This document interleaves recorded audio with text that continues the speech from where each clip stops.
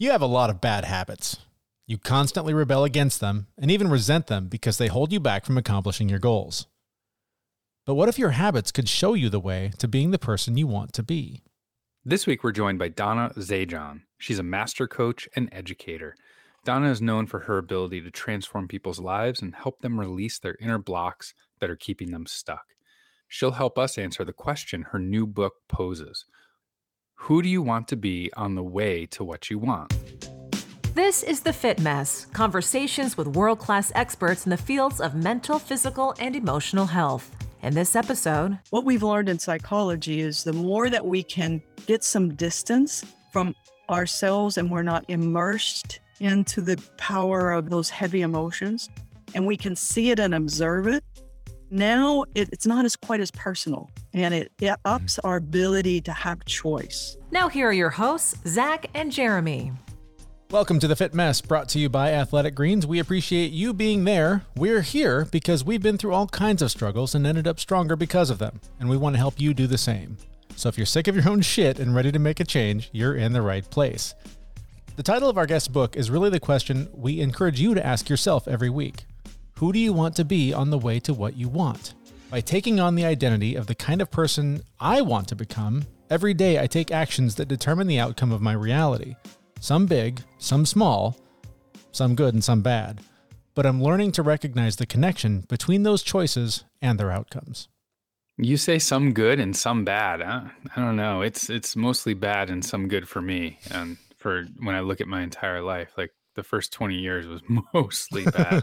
And the last 20 years has been like a 50-50 split. So like, I don't know. I'm sitting on a nice 75% bad, 25% good. But I guess those good choices in the last 20 years have definitely helped me along from the 300-pound Big Mac eating, Mountain Dew guzzling dude that I was 20 years ago. Mm-hmm. It is all habits, though, right? I mean, those Big Macs were habits. Those gallon cups of Mountain Dew were habits. And along the way, you figured out these are not serving me. These are not serving the life I'm trying to create or who I want to become. I need to put these down and trade them in for running a few laps around the track. Absolutely. But it was like we talk about all the time. It was a bunch of little choices. Like it didn't all happen at once. And it was quitting smoking. That was not a little thing. That was a pretty big thing. Mm-hmm. But it was one thing. Yeah. And then it was not eating a bucket full of chicken nuggets for dinner or something. It was a bunch of little things, and none of it happened overnight. The point we try and make all the time is like, you said some big and some small. Yeah, there's some big and some small, but one at a time. One, maybe two small ones or one big one. And it takes a lot of time. It literally took me 10 years to get from that guy to somebody who I could reasonably say is healthy mentally and physically. But I'll tell you what, one of the things that I did that really sped up that process was when I decided to start taking Athletic Greens. I started taking Athletic Greens because I really needed to have a supplement that tasted great, gave me all the things that I needed. And I didn't want to have to take 10 pills a day or spend all of my time cooking all the meals. I try and get my nutrients from food, but let's face it, we don't get everything we need every day from food. So Athletic Greens was a great solution for me. It tastes great, gives me everything I need for more energy, better gut health, optimized immune system. It has less than a gram of sugar, and there's no nasty chemicals or artificial anything, and it actually does taste good. And for what you get, it's less than $3 a day. And right now is the time to incorporate better health, and Athletic Greens is a perfect start. To make it easy, Athletic Greens is going to give you a free 1-year supply of immune-supporting vitamin D and 5 free travel packs with your first purchase. All you have to do is visit athleticgreens.com/fitmess. Again, that's athleticgreens.com/fitmess to take ownership over your health and pick up the ultimate daily nutritional insurance. All right, well, when you do finally get to the point where you know something needs to change, it does help to have a coach or someone who can help guide you on the right path. That's when you turn to someone like our guest. Donna Zajonc is the award-winning author of the book, Who Do You Want to Be on the Way to What You Want? And we asked her about that question that her book seeks to help you answer. The title is a little unusual in that, who do you want to be on the way to what you want? And right now, or at least for quite a while in The European, Northern America world, we're so focused on goals and getting what we want in life. And what now, especially with the great resignation and what's gone on in the last 2 years with the pandemic, people are really now talking more and wanting more around relationships. Who do they want to be on the way to what you're trying to get to what you want? So the book is a teaching story. It's a story. Name two characters or two women. One is a professional coach, coaching a very hard, difficult young woman who's a CEO. And it's a conversation about how do you learn to be with, as a coach, whether a professional coach or you might have a good friend that you're listening to in coaching. How do you really learn to be in that coaching relationship, to listen to someone who's not happy with who they are, but yet they had this deep yearning, they're wanting more. And so the title comes from, about the 10th chapter, I wrote this phrase that Sophia says to her client, after all, the bigger question is, who do you want to be on the way to who you want or what you want as a leader? So that's how it developed, and that's the title of the book. I personally love stories that teach you a lesson, right? You can learn if you're just reading like a reference book, but if you put it into story format, it's definitely really helpful. Was that always your plan, was to make this a story, or did you actually originally think about like just writing a reference book about some of these coaching strategies? Yeah, thanks, Zach. A good question. I always wanted a story.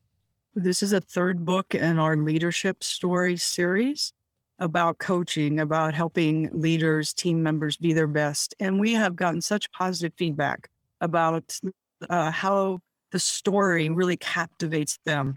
And what we know now from neuroscience is if a story, think about it, a great movie, a book, if it really creates some emotion, you remember that moment of that emotional sense. And our brains now have that capacity to remember. So I personally am very drawn to stories as a way to teach complex ideas, complex psychological ideas. That's really my mission in life, is to translate complex ideas to simple form so that they're widely available to people to apply in their own life.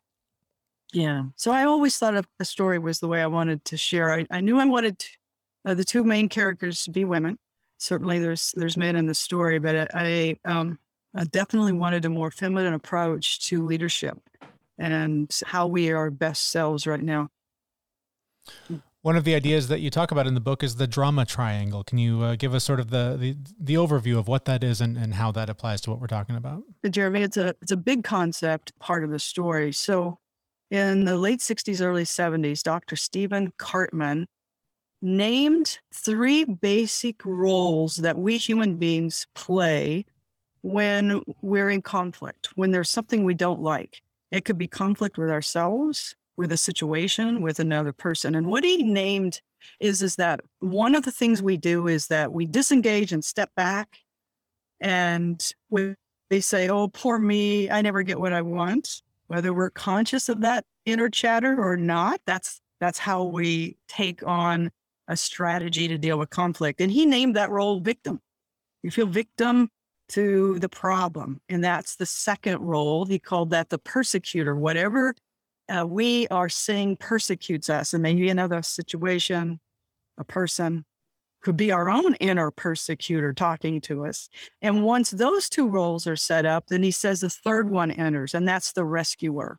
Some people say the hero, but the rescuer doesn't like any of the conflict between the victim and the persecutor. So they want to be helpful, and they lean in and say, oh, let me help. If you'll do it this way, or let me do it, we can manage this conflict. So the brilliance of Dr. Cartman in naming those roles, some people call them archetypal roles, in that they're through all of our novels, our stories, our fairy tales, Greek mythology. He really did us a service to help us self-observe in any situation maybe we're uncomfortable with. Wow, which role did I just take on? And what I do as a coach is I help my clients see that sooner, so that they can have a choice about how do they want to get out of that? How do they want to transform and not get stuck racing around the drama triangle and those reactive roles of victim, persecutor, and rescuer. So does that make sense? to you, Jeremy? Do you hear yourself maybe taking on one of those roles sometimes? I dabble in all of them at different points with different things. One of the things that I think has been a big part of my life for a long time is the victim role. Growing up with alcoholism in the family as a kid, you definitely feel like life is sort of happening to you, and you're just kind of getting steamrolled by the emotions and all the things that are going on in the house. And so, as that carries with you into adulthood, it's hard to get away from just stand back, sit quiet, don't be seen, and don't get steamrolled by the energy that is in the home and creating that sort of fear and instability.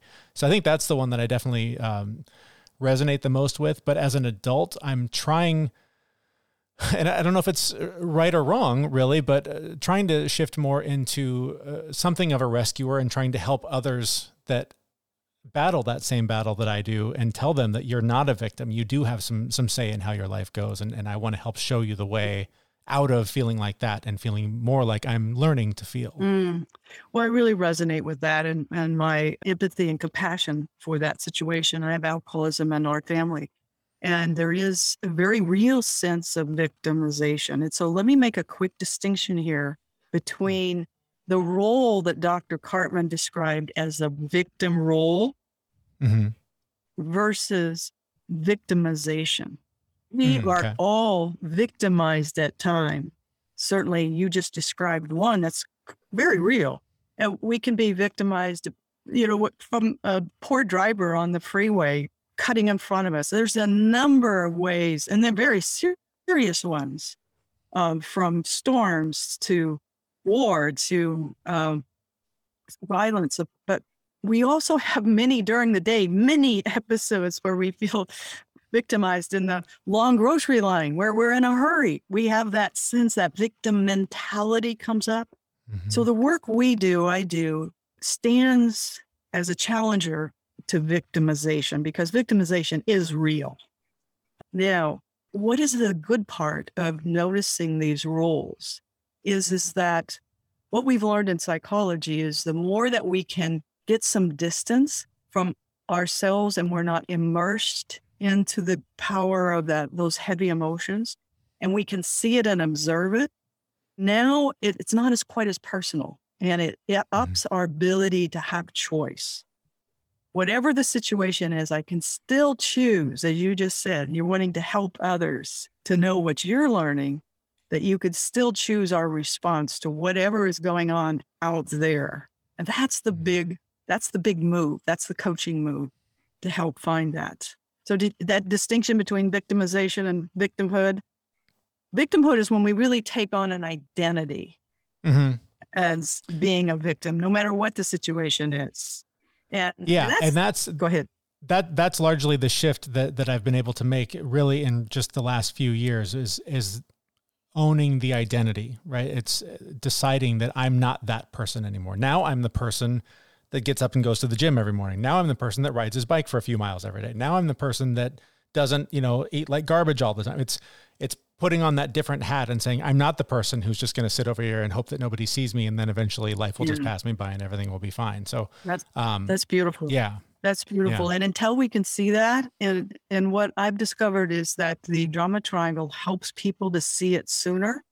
That sometimes when they do see it, oh my gosh, I've lived my whole life in a victim mentality, a victim role. It is so shocking that it can really overwhelm one to have that sudden awareness, because we still function at a high level. Probably, you probably still did, but you knew something wasn't right. You knew something wasn't aligned. Yeah. And so compassion really is important here when we get this epiphany. I mean, that is the very core of what we're trying to do with this show, is to show people that you can flip that switch. There is a moment, somebody words something the right way, you read the right book, whatever it is, and something opens your eyes. Yes. Not to talk you out of any clients or anything, but how do you do that? How do you show someone how to turn that light on? Yeah, well, that's what the story is the very difficult CEO young woman eventually, after lots of plot twists, does turn that light on. And what I wanted to show in the dialogue is some ideas about how to do that. First of all, I'll say that no one turns that switch on until they're ready. Mm-hmm.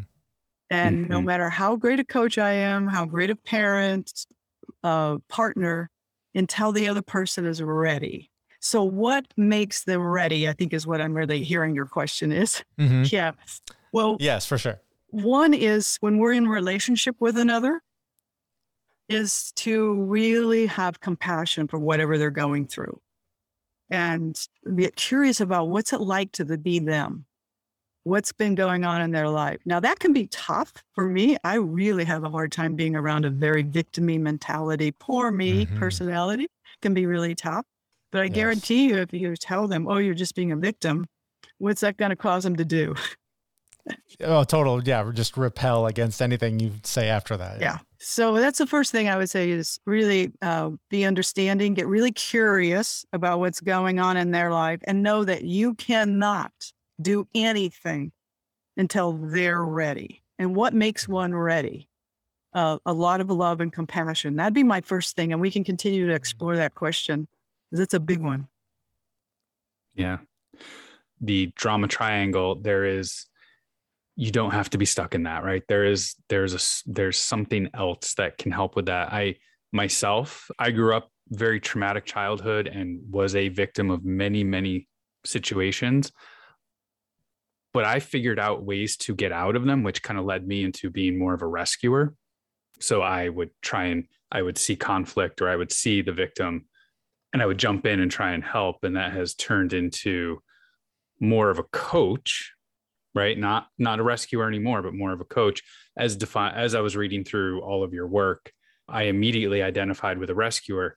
But then as I started reading about the empowerment dynamic and what a real coach is, I realized, hey, I turned the corner into that. So I'd love to hear you, talk about why we don't have to be a victim, a rescuer. Like, what's the alternative? Yeah, nice. And beautiful question. And love where you guys are going with all this. So what Dr. Cartman explained was our lesser part of us, our false part of us. That is how we manage our anxiety about something we don't like. And so those three strategies we all do. However, there is the better part of us. Since ancient times, it's been called the Christ consciousness, the Buddha consciousness, the higher self, know thyself. So what we have done is my business partner, David, have named the three roles that are what we call the antidotes to the three drama triangle roles. So the opposite of victim and our victim-y mindset is creator.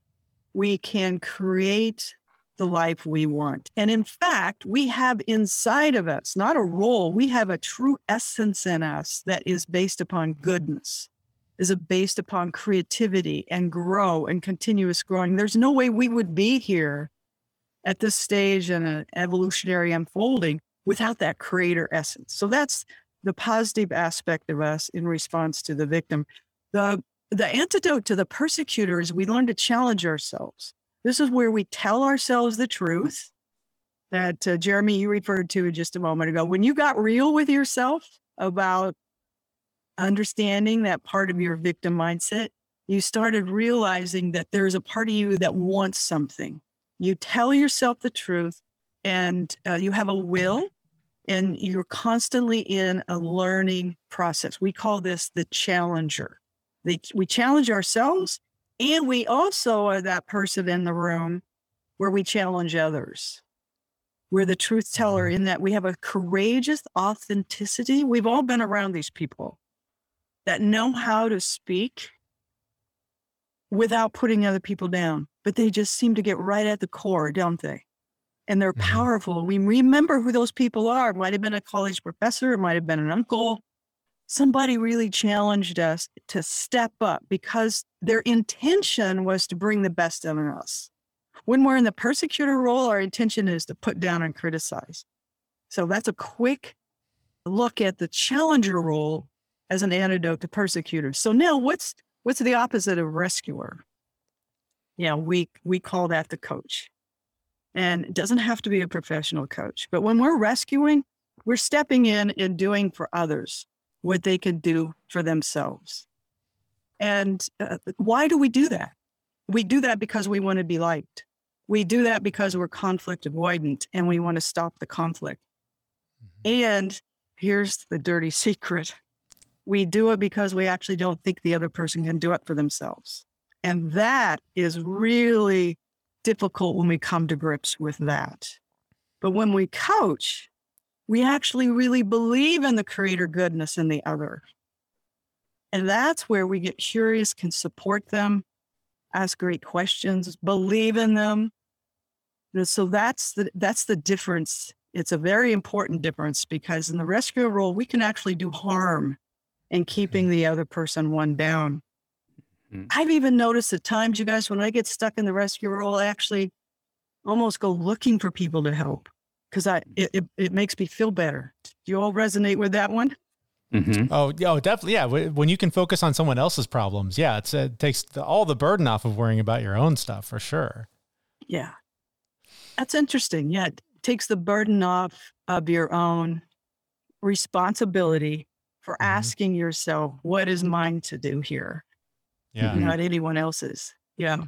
So those are the two main roles, and why it is really helpful in the coaching world is to be able to see those aspects and be able to look at, wow, where am I right now? Where in this moment with whatever's going on, how am I relating to the situation, to myself? Am I relating more from the reactive victim, persecutor, rescuer?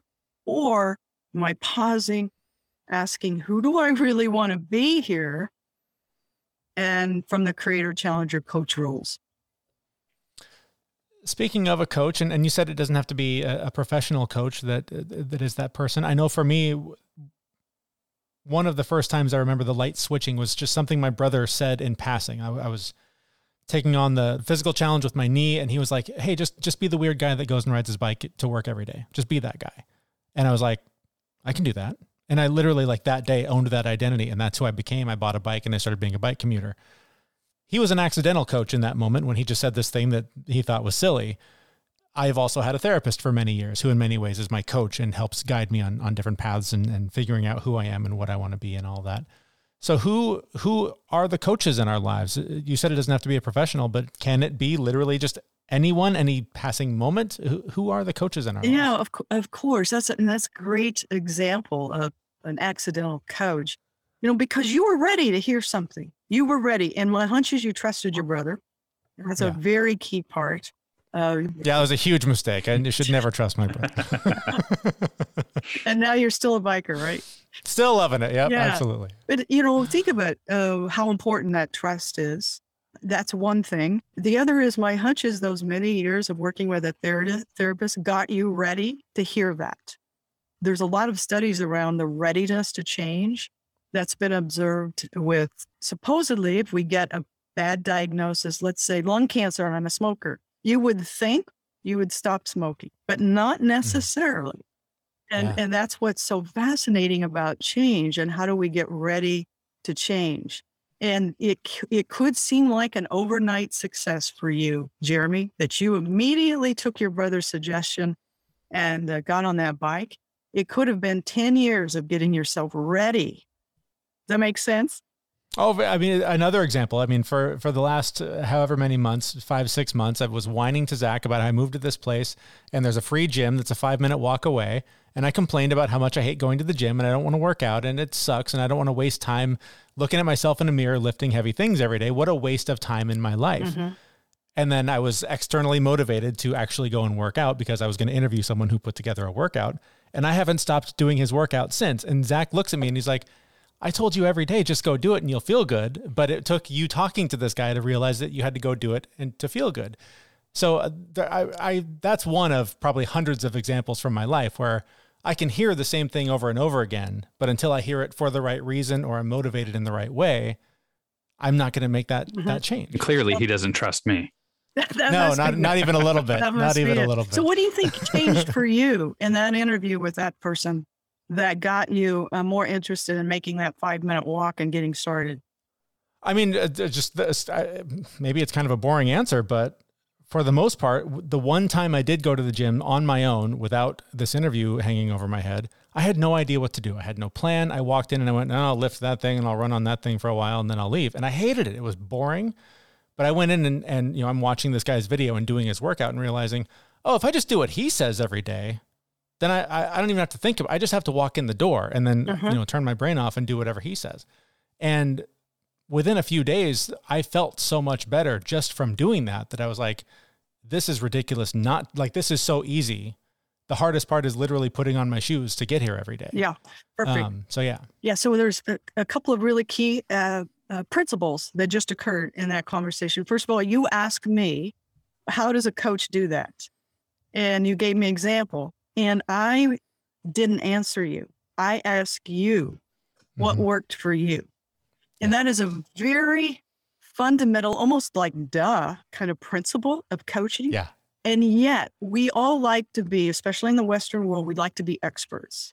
And so when somebody asks something, we tend to tell.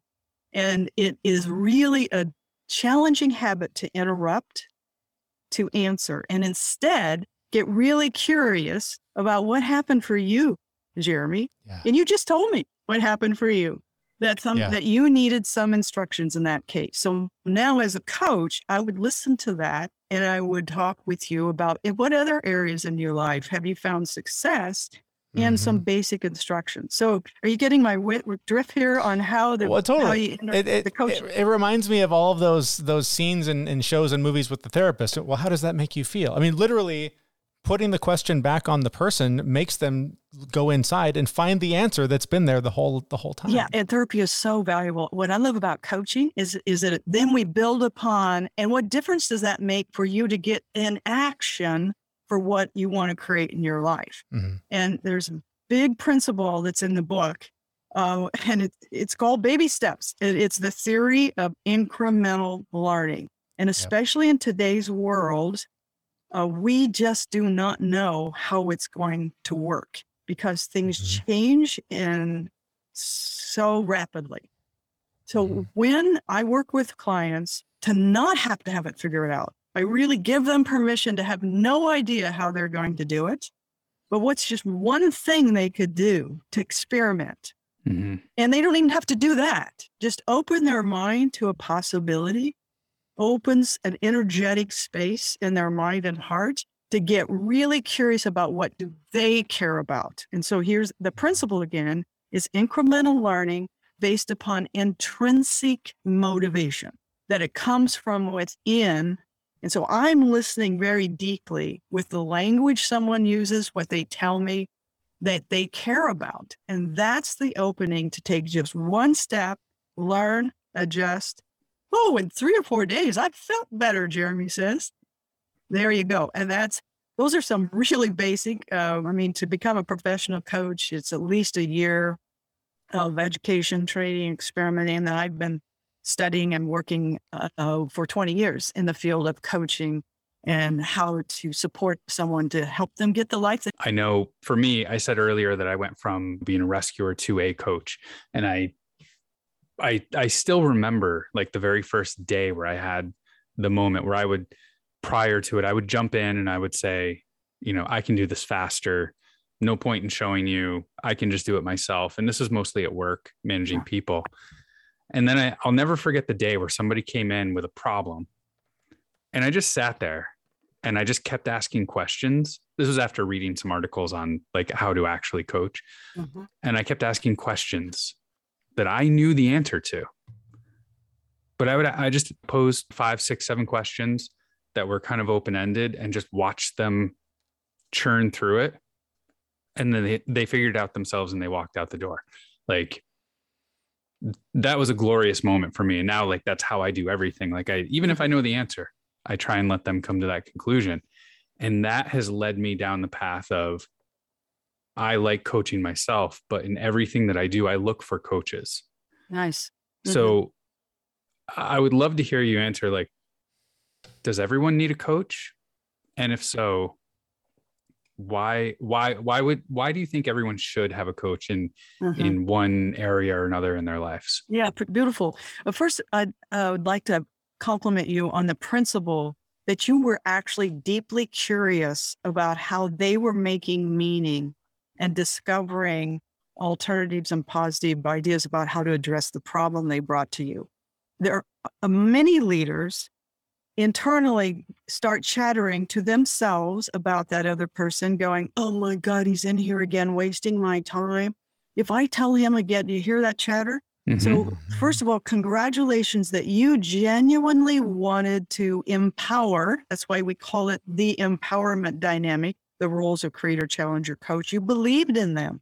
Yeah. And what we also know in terms of leadership and team development is that the next time they come back, they're going to have already done some of that thinking. And they're going to say, hey, Zach, here's what I've been thinking. What do you think of that?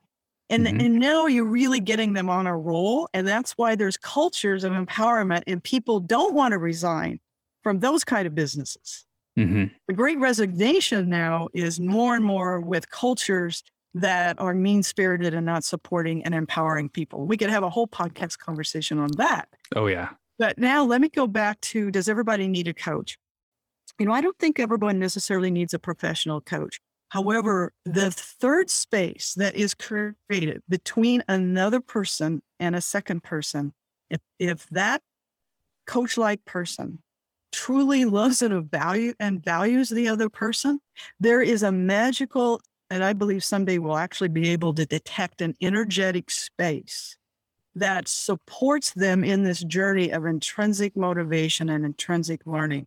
And especially if the other person is someone who knows the art of deep listening, of true curiosity, it's magical for the other person to come to their own deep sense of what is true for them. And so that's why you can hear why I'm so positive around the role of coach, professional coach, or for friends and coworkers that are more coach-like rather than telling, prescribing, fixing for you, that just simply disempowers you. I hope everyone could give that gift to another. And when you do that, you're going to attract people in your life that gives that gift to you. That gift of being deeply listened to, deeply curious about how I am making meaning. We can give them that gift to others too. Before we wrap up, is there anything important that we have not touched on that you want to make sure we mention? Yeah, well, thank you. My work is around the Center for the Empowerment Dynamic. And the Empowerment Dynamic is the name of the alternative triangle, the creator, challenger, coach work. And I'm really proud of 10 years of work to create the book that just came out. And I offer that as a gift to the world. I'm getting old. And so this work is my ministry, sort, and to translate, as I said earlier, translate complex psychological ideas in a simple way so that a story can really point people towards how they might use this in their own lives. So thanks for asking. That's my work in the world. And where do we learn more about that work in the world in the book? Yeah, thank you. It's theempowermentdynamic.com, and my email is Donna at powerofted.com. And I live right off of downtown Seattle in the great Northwest. Our thanks to Donna Zajonc, author of the book, Who Do You Want to Be on the Way to What You Want? You can find out more about her and her work in the show notes for this episode at thefitmess.com. Yeah, I think it's really important to just point out that you need to decide who you are today and how does that compare to who you want to be tomorrow or in the next year or 10 years, and just start committing to taking actions towards becoming that person.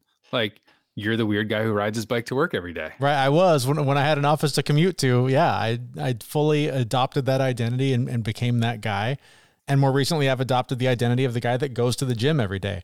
Today, I hated it. It kicked my ass. I'm still tired. I'm exhausted from it.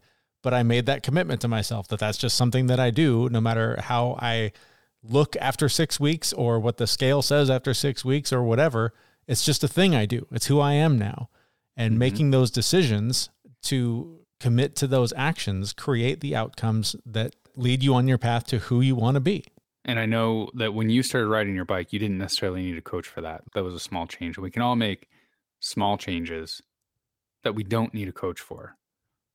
But I would suggest that if you really do want to make some pretty significant changes in your life, and you're going to stack changes, not just one or two, but like multiple changes that you want to work on and you want to become a different person, and you don't know how, go find a coach, whether that is somebody on an exercise video telling you what to do or a real person telling you what to eat.